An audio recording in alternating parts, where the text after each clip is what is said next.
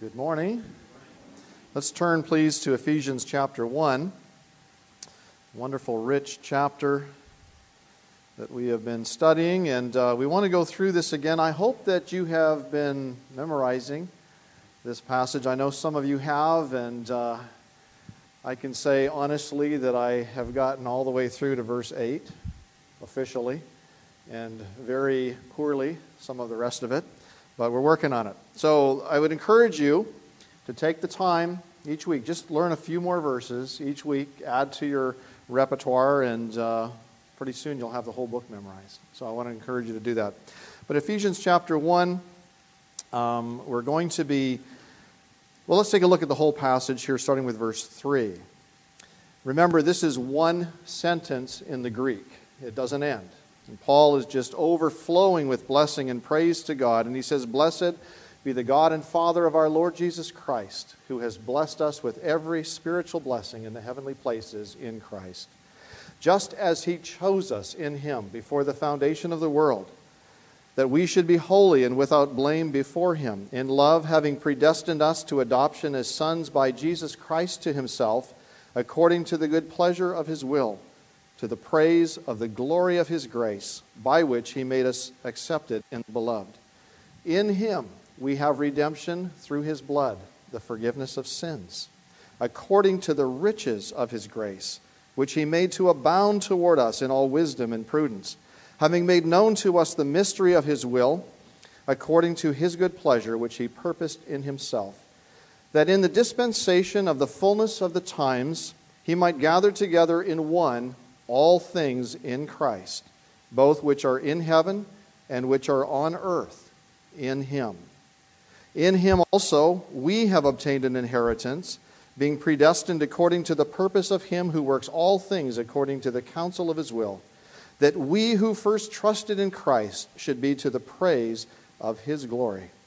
In Him you also trusted, after you heard the word of truth, the gospel of your salvation, in whom also, having believed, you were sealed with the Holy Spirit of promise, who is the guarantee of our inheritance until the redemption of the purchased possession, to the praise of His glory."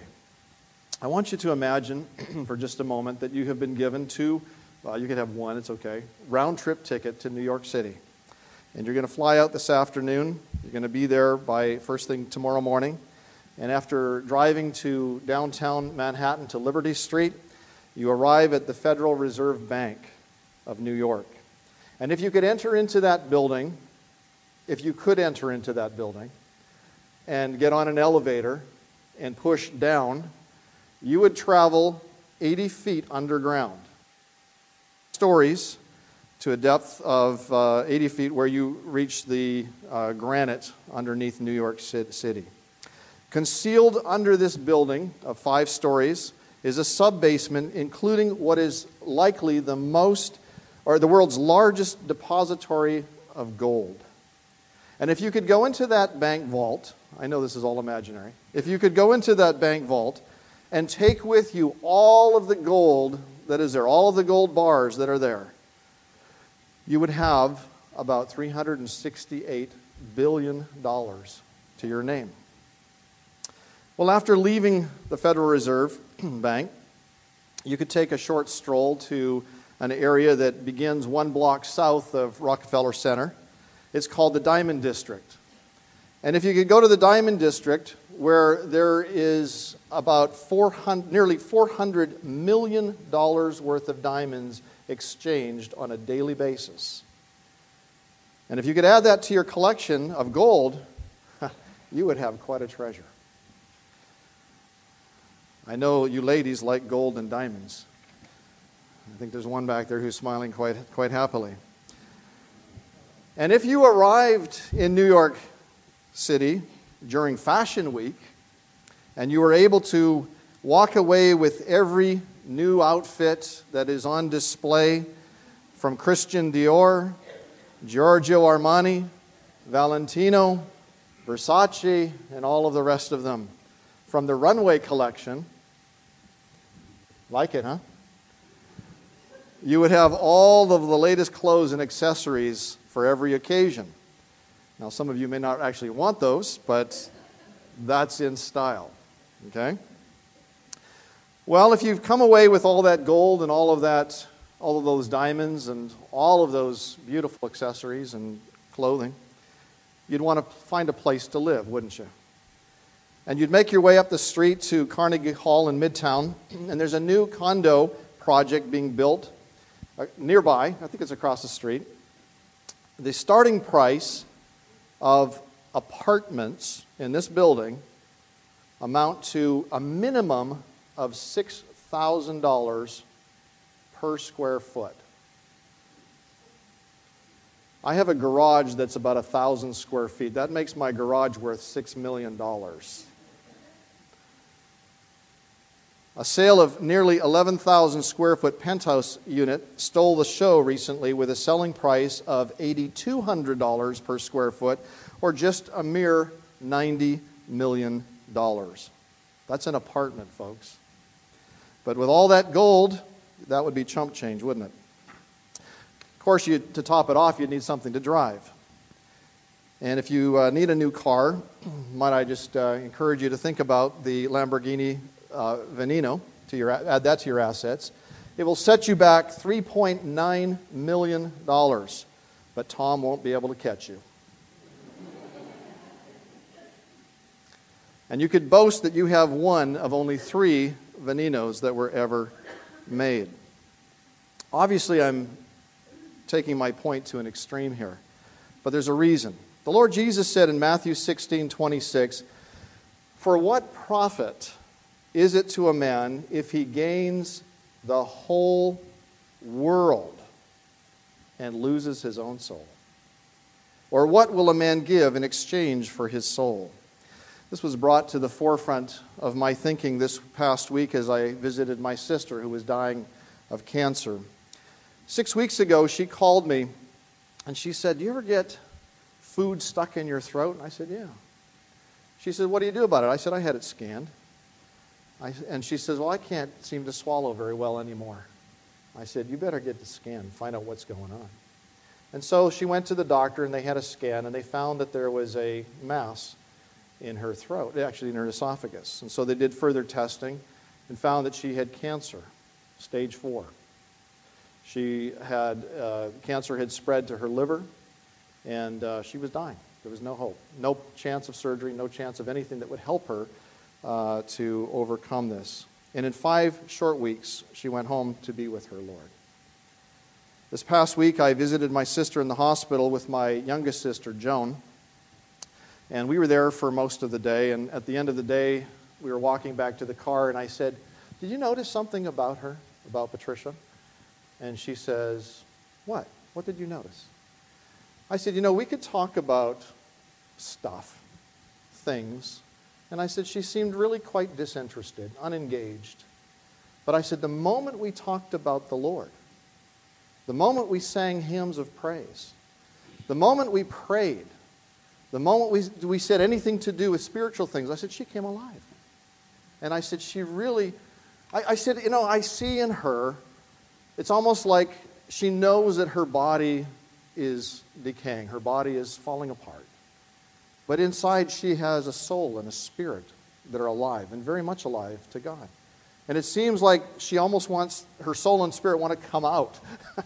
And when you see her, I said, watch her tomorrow and see if I'm right. And she was consistent that way the rest of her day. Joan said to me after I left, she says, every day I go in there, I watch for what you said. And she said, it's true. It's exactly how she's responding. The earthly tent was falling apart, but she was very much alive spiritually. I learned some very striking lessons from my sister this past week as I watched her die. She taught us how to die with dignity and with grace. She taught us that the things of life are really of no value.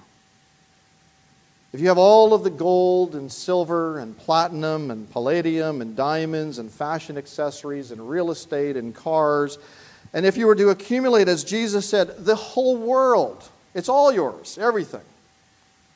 In the end, what does it really matter? Just before I arrived in Vancouver, My youngest sister, Joan, was going to go out shopping with her daughter, and she had this strong impression that she should stop by Patricia, my older sister's home, and just see how she was doing. She noticed that the front door was open, so she walked in, and she found my sister collapsed over the kitchen countertop, unable to move, unable to call out for help. She was stuck there and had been stuck there for an hour, and probably would have died standing up right there had my sister not arrived at that time. And so, of course, they called for an ambulance. The ambulance took her to the hospital, and it turns out that was her final journey anywhere, from her home to the hospital. And before she left, she took nothing with her. She took no clothes. She took no jewelry. She took no makeup. She took nothing. And she arrived at the hospital, and they gave her not a Versace or whatever, whoever that was up there, designer clothes. It was a hospital gown. Pretty, aren't they? Hardly a fashion statement. But you know, at that stage of her life, there was nothing of value on earth. The price of gold did not matter. The accumulation of diamonds, who really cares? No more purchases, no needless shopping trips. Even food itself was of no interest to her. All that mattered to her was Jesus and praise to Him for what He had done for her. Paul wrote in 1 Timothy 6, "For we brought nothing into this world, and it is certain we can carry nothing out." Perhaps, and this is how I was thinking this past week, perhaps if all of us here this morning were stripped of all that we have, and we all sat here together this morning in our hospital gowns. Not a pretty picture. Stripped of everything, maybe we would appreciate the Lord Jesus all the more for who He is and for what He has done for us. If we have no hope beyond the grave, we are of all people to be pitied. But as I said in recent weeks, wait, there's more. And there's a lot more here that we want to look at this morning. Paul greets us in this passage with a hymn of praise. "Blessed be the God and Father of our Lord Jesus Christ, who has blessed us with every spiritual blessing in the heavenly places in Christ." We don't have the hymn. I asked if we could sing it this morning, and we don't even have it in our hymn books. I can't believe it. It's a song that says, "Count your blessings. Count your many blessings. Name them one by one, and it will surprise you what the Lord has done for you." And so we're going to do that this morning. We're going to start counting some of the blessings. And that's not all of them. We don't have time for all of them. But I want to just look at this passage this morning and begin to count our blessings, the blessings that we have in Christ. So the trip to New York, of course, is pure fantasy. We're not going there. We're going to take a trip, not to New York, but to New Birth, where everything is pure reality. He has blessed us with every spiritual blessing, not silver, not gold, not fashion accessories and the like, but with what matters the most, spiritual blessings. Let's start counting our blessings. Number 1, verse 3, we are in Christ. Last week, Eric pointed out that Christ is our federal head. Just like Adam is our federal head, he acted as us in the garden and plunged us all into sin. Christ acted on our behalf, as us, on the cross, and He died in our place. And everything we have today is based on what He has done on the cross. To be in Christ, which is the portion of all who are saved, says Schaeffer, is to partake of all that Christ has done, all that He is, and all that He ever will be. Now the phrase, if you did a study in the New Testament and you just looked at the phrase "in Christ" or "in the Beloved" or "in the Lord Jesus" or whatever, "in Him," you could study that for weeks. And I would encourage you to do that sometime, because these are the riches that we have in Christ. But let's take a look at some of them this morning. The phrase "in Christ" is found all over the New Testament. If you have a pen and paper, you might want to write some of the verse references down for further study. What do you have in Christ? You are justified. What does that mean? You are declared righteous in Christ Jesus. Romans 3:24 and Galatians 2:16. You are dead to sin, but alive to God in Christ Jesus our Lord. Romans 6:11. You have eternal life in Christ Jesus our Lord. Romans 6:23. I love this one. Romans 8:1. There is therefore now no condemnation to those who are in Christ Jesus. Romans 8:39. There is nothing that can separate you from Him, from the love of God for those who are in Christ Jesus our Lord. Romans 12:5. We are one body in Christ. You are approved in Christ. Romans 16:10. You are sanctified in Christ Jesus. 1 Corinthians 1:2. You triumph in Christ. 2 Corinthians 2:14. You are new creatures in Christ. 2 Corinthians 5:17. You have liberty in Christ. Galatians 2:4. You are sons of God through faith in Christ Jesus. Galatians 3:26. We are one in Christ Jesus. Galatians 3:28. We were brought near to God in Christ. Ephesians 2:13. You are forgiven in Christ. Ephesians 4:32. You are perfect in Christ. Colossians 1:28. And you have salvation in Christ. 2 Timothy 2:10. All of these are yours in Christ. The union that you have with Him provides you with all of this and so much more. That's just a sampling. That's not the full picture. Someone once asked, what could the wealth of all 1,426 billionaires on earth accomplish? And I would tell you this would be my answer. Nothing of eternal significance. Nothing. Even if we could empty the Federal Reserve vault, there is not enough gold and silver and precious metals or jewelry in the world that could buy a single benefit that you already have in Christ. Gold is the asphalt of heaven. It's the dirt we walk upon in heaven. Gold. Gold has never saved, it has never sanctified, it has never forgiven, it has never glorified anyone. Only the blood of Jesus Christ can cleanse us from all of our sins. And if you are in Christ, you are richer than all of the billionaires in the world put together. Number two, that's just number one, and all those subpoints. Number two, you are a chosen one. Verse 4, He chose us in Him before the foundation of the world. This is divine election. God chose you before there was ever a creation. And He has caused all things to work together to accomplish His purposes in bringing you to Himself. He promised to send a Savior, and He did. He sent a Savior to die in your place. And then He arranged all of the events in your life, in time and in space, in such a way that He would draw you to Himself. And He did.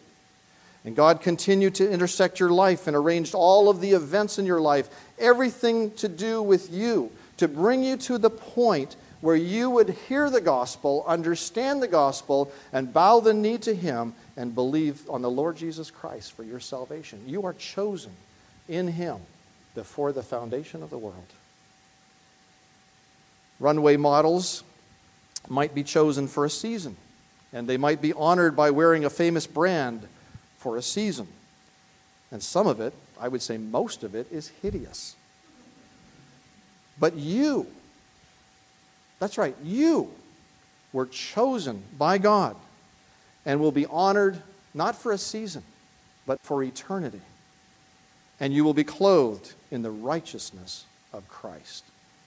No one can pay the price for that, but Jesus did.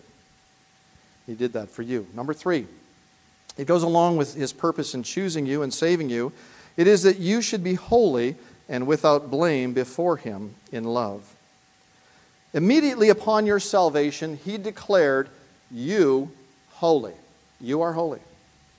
That is your position in Christ.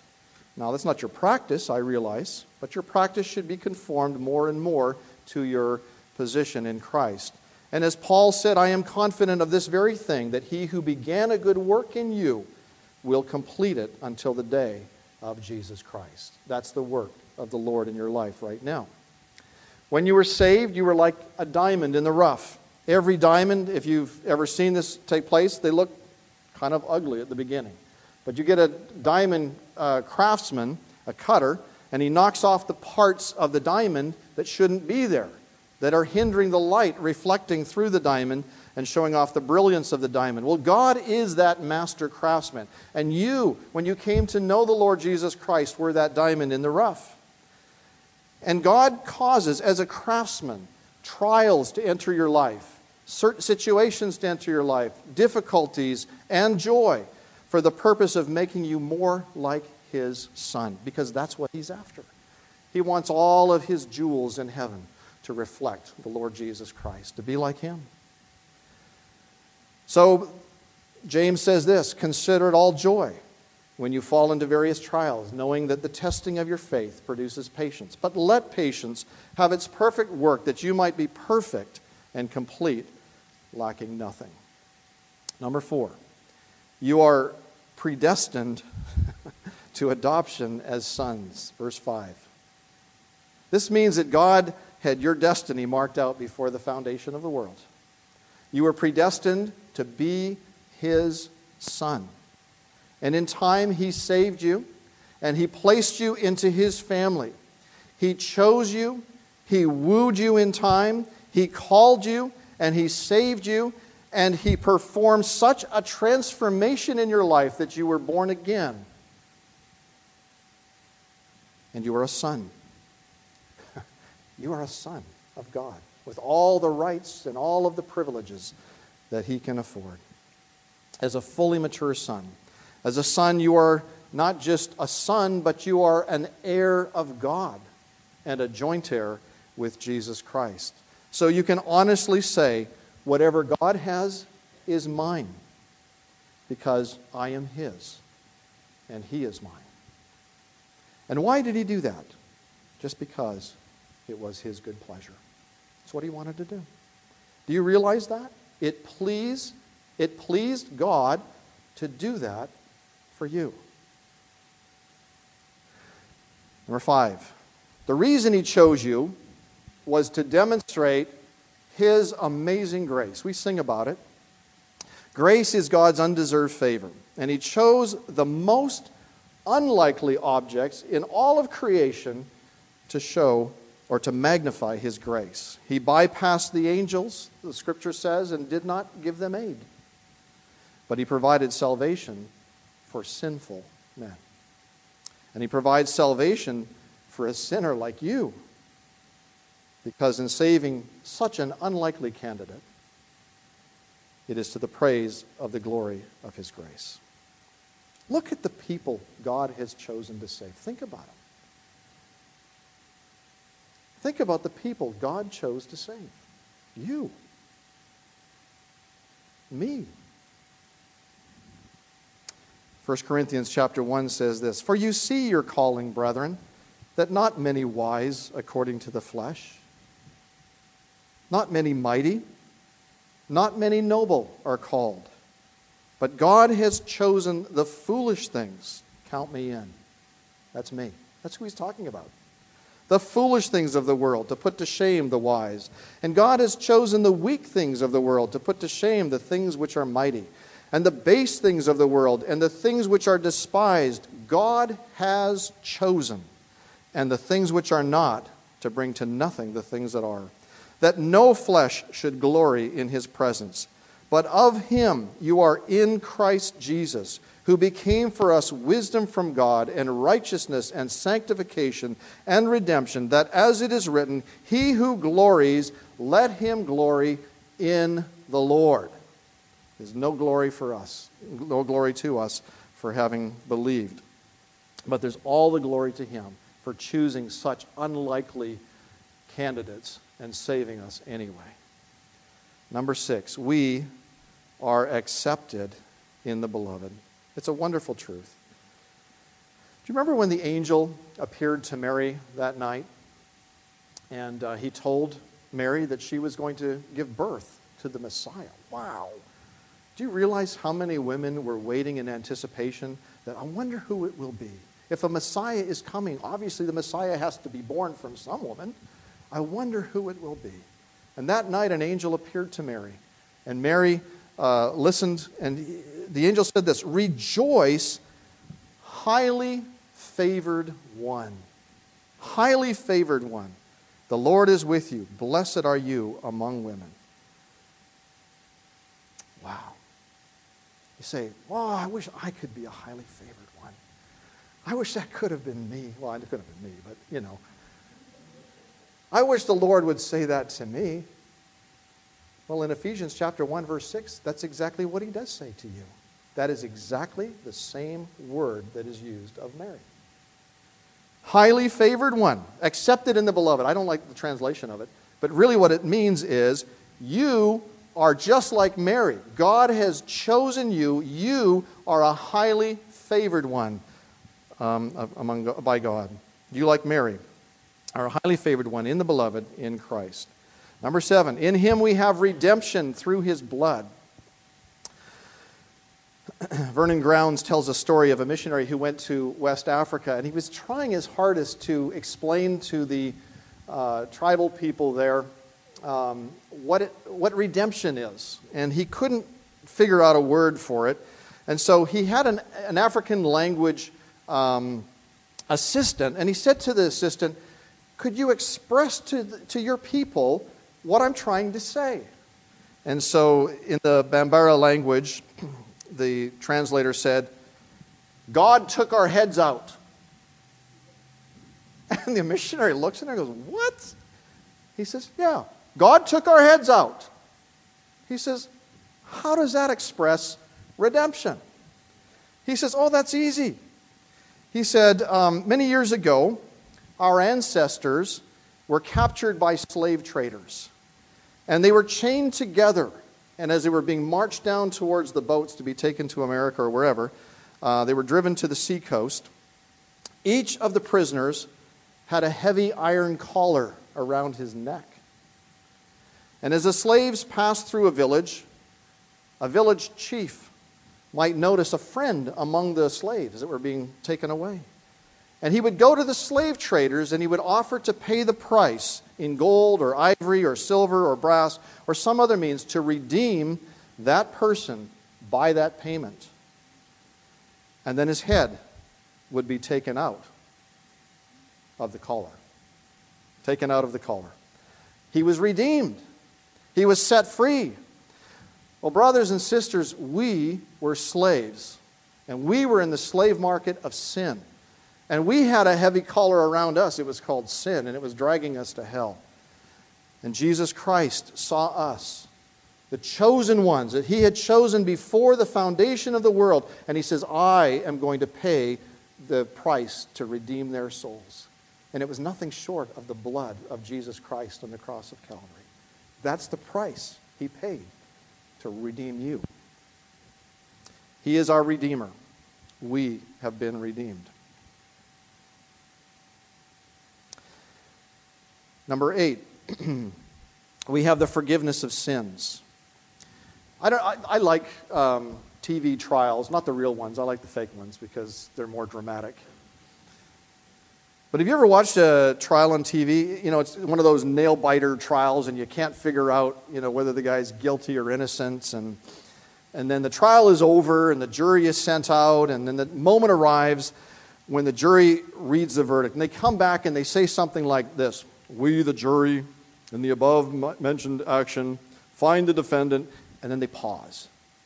And the camera pans over to the defendant, and he's biting his nails, and sweat is on his brow, and then he look over at the jury again, and they go back and forth like this on TV, and they go, "Commercial break." And you go, "Oh, please. Guilty or not guilty? What is it?" Well, I know the story in this trial. And this trial is very simple. I was guilty. But God, the judge, declares me not guilty based on the payment that Jesus Christ made on the cross. He already bore my punishment. The punishment has been paid, and I am not guilty. The forgiveness of sins. There is therefore now no condemnation to those who are in Christ Jesus. The forgiveness of sins is no small measure. It's for every one of your sins that you have ever committed in the past, in the present, or in the future. It includes all the sins of commission, if you want to call it that, the sins we've committed. All of the sins of omission, things that we should have done and never did do. It includes all of that. It includes the sins of your thoughts. It includes the sins of your deeds. It includes every sin, and not one of them was forgotten by God. But every one of them has been forgotten by God now that you're saved. And it is according to the riches of His grace, which He made to abound toward us in all wisdom and prudence. You thought you had a little minor stream of sin in your life. But I'm telling you, from God's perspective, it was the Niagara Falls. And He's forgiven us all of our sins. That's how much His grace has abounded towards us. What does the Bible say? For where sin abounded, grace much more abounded. And He has removed your sin as far as the east is from the west. We looked at this morning. That passage, I was going to say this morning, that passage that David read from this morning is indelibly linked to an event in my life. I will never forget it. Some of you remember Debbie Hall. She was a lady who came to know the Lord. She was very, very sick at the time. She had AIDS. She looked like a skeleton with skin painted on it, and she was dying of the consequences of her sin. And she came to know the Lord. I'm telling you, in her sick and emaciated condition, she would come out to the Lord's Supper and with a bright smile on her face, loving the Lord, worshiping the Lord. Shortly after she came to know the Lord, Sandra Shorkin brought her up to my house, and she was struggling a little bit. Has God really forgiven me for my sins? Think of what I've done. Look at me. It's evident. And I went over that passage with her, David. I went over that passage, and we got to that passage, that verse that says, as far as the east is from the west, so far has God removed your transgressions from you. I said, Debbie, do you understand what that means? She says, no, not really. I said, well, how far? She lived in San Leandro. I live in Castro Valley. I said, how far is the east from the west? She says, I don't know. From San Leandro to Castro Valley? I said, no, it's a lot further. And I explained to her that you cannot measure the distance between east and west. It's a straight line in opposite directions, and they never meet, and they never come together. And that's how far God has removed your transgressions from you. And she looked at me, and the expression on her face was priceless. I wish I could have had a camera and caught that moment where she finally realized that her sins were gone, forgiven, all of them, under the blood of Christ. As far as the east is from the west, forgiven. And your sins and iniquities, God said, I will remember no more. It's done. What a blessing we have. There isn't enough gold and precious things on earth that could pay for that. You can't get it apart from the Lord Jesus Christ. Number 9, He has made known to us the mystery of His will according to the good pleasure which He purposed in Himself.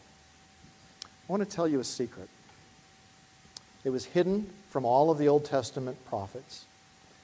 They longed to look into this and didn't see it. It was hidden all the way back to Adam. In fact, Adam didn't know anything about it either. It was hidden to all of the angels. And it was known only to God from eternity past. And God has now revealed it to us through His Word. It's a secret that God had and has now revealed it to us. That's what a mystery is in the Bible. God is pleased to let you in on His secret. And what is a secret? Well, it has to do with a mystery of His will, something that He had planned all along. and it has to do with the church. Now, we're going to look at this in more detail in chapters 2 and 3, so I'm not going to steal the thunder of whoever's preaching on that then. But I'll just give you that clue. This is the part of the secret. It has to do with Christ and the church. We're going to cover that more later. But you're part of that secret. You're part of that secret plan that God had in store from eternity past, before the foundation of the world. Part of that plan, number 10, is that in the dispensation of the fullness of the times, he might gather together in one all things in Christ, both which are in heaven and which are on earth in him. This verse tells us that God has something wonderful planned for the final dispensation of human history. When the church is completed and the Lord Jesus Christ will come back to rapture us home to be with him in heaven, the history of the church will be over, and all of the redeemed of the church age will be gathered together with the Lord. Then he will return to the earth at the end of the tribulation period, and he will set up his throne on the earth, and he will reign in Jerusalem, but he will reign over all the earth. And during this final dispensation, which we call the millennium, the 1,000-year reign of Christ on the earth, Jesus will reign over all things in heaven and over all things on earth. Now, some people mistakenly take this verse and they teach universal salvation from this. It says that he gathers together in one all things in Christ. He's not teaching universal salvation. He's teaching universal dominion. Jesus Christ will reign. He will be supreme, and every eye shall see him, and every heart will recognize who he is, and every knee will bow of things in heaven and things on earth and things under the earth, and every tongue will confess that Jesus Christ is Lord, to the glory of God the Father. The government shall be upon his shoulder. And in Revelation 11:15 we read, the kingdoms of this world have become the kingdoms of our Lord and of his Christ, and he shall reign forever and ever. I was driving down the freeway this morning to come to church, and that song, the Messiah, was playing on Pandora. Little word in there for Pandora. And wonderful song. And he shall reign forever and ever, King of kings and Lord of lords. Wonderful, wonderful. I was told, I don't know if this is true, but I was told one time that when this was first, during the first singing of the Messiah, that the King of England was there and he heard the song. Remember, back in those days, that England was a world superpower. It controlled a vast domain. It said that the sun never set on the British kingdom. The king ruled over Australia and New Zealand and Canada and England and half of Africa and India and who knows what else. They had it all. And he was the king of it all. And he was sitting in the audience as they were playing the Messiah. And as they got to that song, King of kings and Lord of lords, the king stood up in honor of the Lord Jesus Christ. Well, I'll tell you, if the king stands up, the whole audience stood up. And I don't know if it's still practiced, but I think it is. Anytime the Messiah is sung, when they get to that song, the audience stands up. Why do they do it? In honor and deference to the Lord Jesus Christ. But I'll tell you, there is coming a day when it'll be better still, where every knee shall bow and acknowledge that Jesus Christ is Lord, to the glory of God the Father.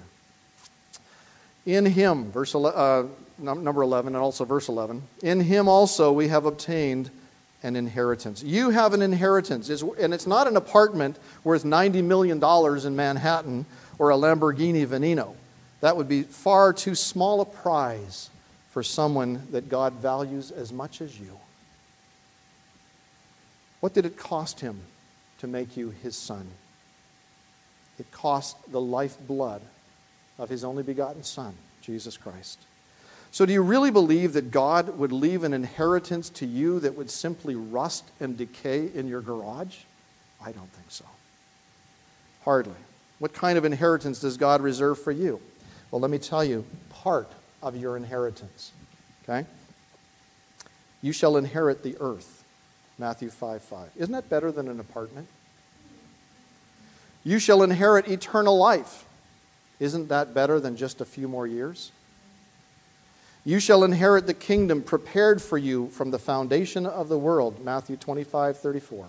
Since all the kingdoms of this world will come under the dominion of our Lord Jesus Christ, who would ever want to be just the president of the United States? Think about it. You shall inherit the promises. Hebrews 6:12. What promises? Well, all of the promises in the book. They're yours. You shall inherit a blessing. 1 Peter 3:9. You shall inherit all things. It sums it up, doesn't it? There it is. Revelation 21:7. You are God's children, and if children, then heirs. Heirs of God and joint heirs with Jesus Christ. Now, if you're a Gentile this morning, and I think most of you are, I hate to rain on your parade, but Paul is not speaking to you in verse 11. You say, all of that inheritance doesn't belong to me? It's not mine? Well, let me ask you a question. How many of you have ever been named in a last will and testament, in a will? How many of you have ever been named? Okay, a few of you have. Now, I don't know whether you've done this or not. The will reads something like this. I, Don Robertson, being of a sound mind and body, and say a whole bunch of legal gobbledygook, only to get to the good stuff, and that's where your name is in the will, right? And you want to know, well, what did he leave to me? What's mine? What do I get? Now, I know some of you don't think that way, but some do. And everyone is waiting impatiently to hear their name and to find out what's in it for them. Well, if you're a Gentile, your name doesn't appear in verse 11. Paul is speaking to the Jews. And we have to be very careful here because he says in verse 11, in him also we, and he's not talking about Gentiles, he's talking about Jews. We have obtained an inheritance. We who? We Jews. It's true, that's what he's talking about. We Jews who thought that the greatest gift from God came in the form of earthly blessings were actually marked out beforehand for a destiny far greater than that. We Jews were predestined to inherit all things in Christ. It wasn't all the Jews who inherited this, because it's not based on their national origin. It is based on faith in Jesus Christ. It is only to the Jews, it belongs only to the Jews who, the next verse says, who first trusted in Christ. Why? That those Jews might be to the praise of His glory. The gospel message, you remember as you read the book of Acts, it went out to the Jews first. And it kept saying, and we kept hearing that and reading that. To the Jews first, to the Jews first, to the Jews first, to the Jews first. And that's what Paul is saying here. The inheritance is to the Jews first. This brought God glory and an amazing inheritance to them. So now we Gentiles are sitting here going, well, how come I'm not named there? And you're sitting here listening to the inheritance and you're wondering, well, what about me? Is my name there too? Well, read verse 13. That's where your name appears. Whew. In him, you. So he said we, talking about the Jews. Now he's talking about the Gentiles. In him, you, Gentiles, also trusted, after you heard the word of truth, the gospel of your salvation, in whom also, having believed, you were sealed with the Holy Spirit of promise, who is the guarantee of our inheritance. Now he's linking the Jews and the Gentiles together and saying, by the way, the inheritance is yours too. Wow, it is mine. And it's yours. All of you who have come to know the Lord Jesus Christ. The point is this. The national heritage of being a Jew was no advantage. And being a Gentile was no disadvantage. Because we are all one in Christ. When you Gentiles believed, he says, you were sealed with the Holy Spirit of promise. I love that. On the first day of summer, 1983, beautiful, clear night, full moon. I took a young lady that I love very dearly to a walk in the park late at night. And there by Green Lake in Seattle, there was the lake there and the full moon in the distance and the reflection of the moon on the water. And we sat down on a park bench. And eventually I got up the courage to stand up, and I got down on one knee. And I took her by the hand, and I said, wiping away the tears that were streaming down my face, I said, Krista,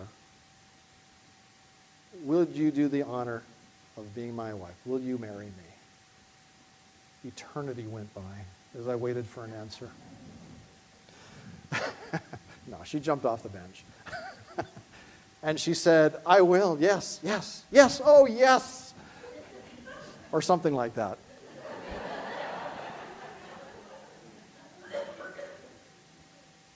All I can say is thankfully she said yes. And I took her ring and I placed it on her finger. And at that moment, we became engaged. That ring was my pledge to her that I was going to follow through and marry her. And I would become her husband and she would become my wife. That seal of promise, that she would not just get the ring, but one day, oh lucky her, she would get me. The best was yet to come. Well, there's a day when Jesus proposed to you. He offered you himself as your Savior and as your Lord. And he essentially asked you, will you be mine? Will you be mine? Will you take me as your Lord and Savior and be mine forever? And the moment you said, yes, yes, oh yes, he took the Holy Spirit of God and placed him in you as a seal of promise. That was your engagement ring, that the best is yet to come. You get not just the Holy Spirit, you get him, you get it all. It's all yours in Christ. The Holy Spirit of God came, sealed the Jews, yes, but also the Gentiles. And that's what Paul is talking about here. You Gentiles who believe were sealed with the Holy Spirit of promise. The engagement ring of God, a pledge of all that is to come. But there's more. Did you notice the personal pronoun in verse 14? Again, I said this before. No longer does Paul say we, Jews, or you, Gentiles. Instead, he says of the Holy Spirit that the Holy Spirit is the guarantee of our inheritance until the redemption of the purchased possession to the praise of his glory. Now, this is a huge hint about what is in store. The inheritance is not just for the Jews. It is not just the Gentile. It's ours.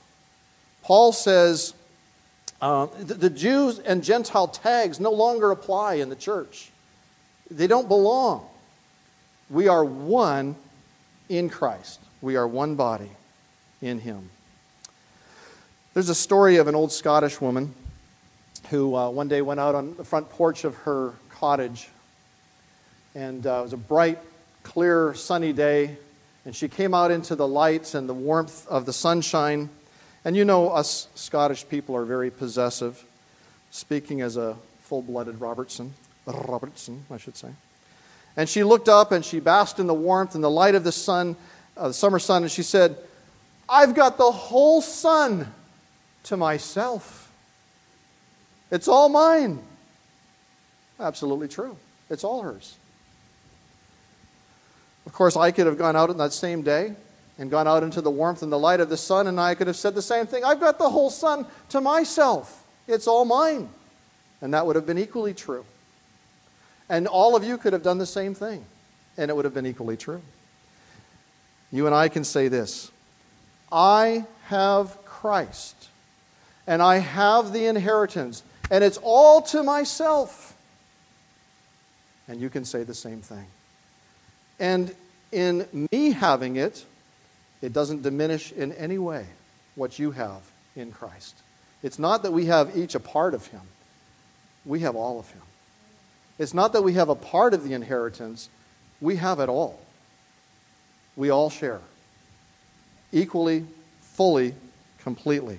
Every believer in the Lord Jesus Christ does. When every last one whom he chose before the foundation of the world stands before him, complete in Christ, with our spirit and soul and a new body, thankfully, then the redemption that he purchased with his own blood will be complete to the praise of the glory of God.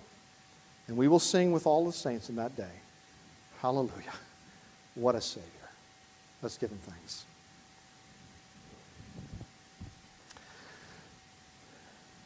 Lord, as we begin to count the blessings that you've given to us, they are innumerable, more than tongue can tell. Lord, we've just begun to consider in small measure the wonderful things that you have given to us in Christ. Lord, our hearts pour out our gratitude and thanks to you for all that you've done. Thank you, Lord, that you would look upon us and save unworthy sinners and give to us such incredible blessings. Lord, it's more than the world has to offer. And when we look at what the world has to offer in comparison, Lord, it's rubbish.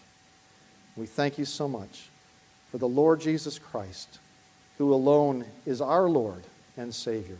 He alone is King of kings and Lord of lords, and we gladly bow to him. Lord, let these blessings that we have heard about this morning remind us to walk in a manner that's worthy of you, pleasing you in all that we do and all that we say. Lord, help us to live for you. In Jesus' name, amen.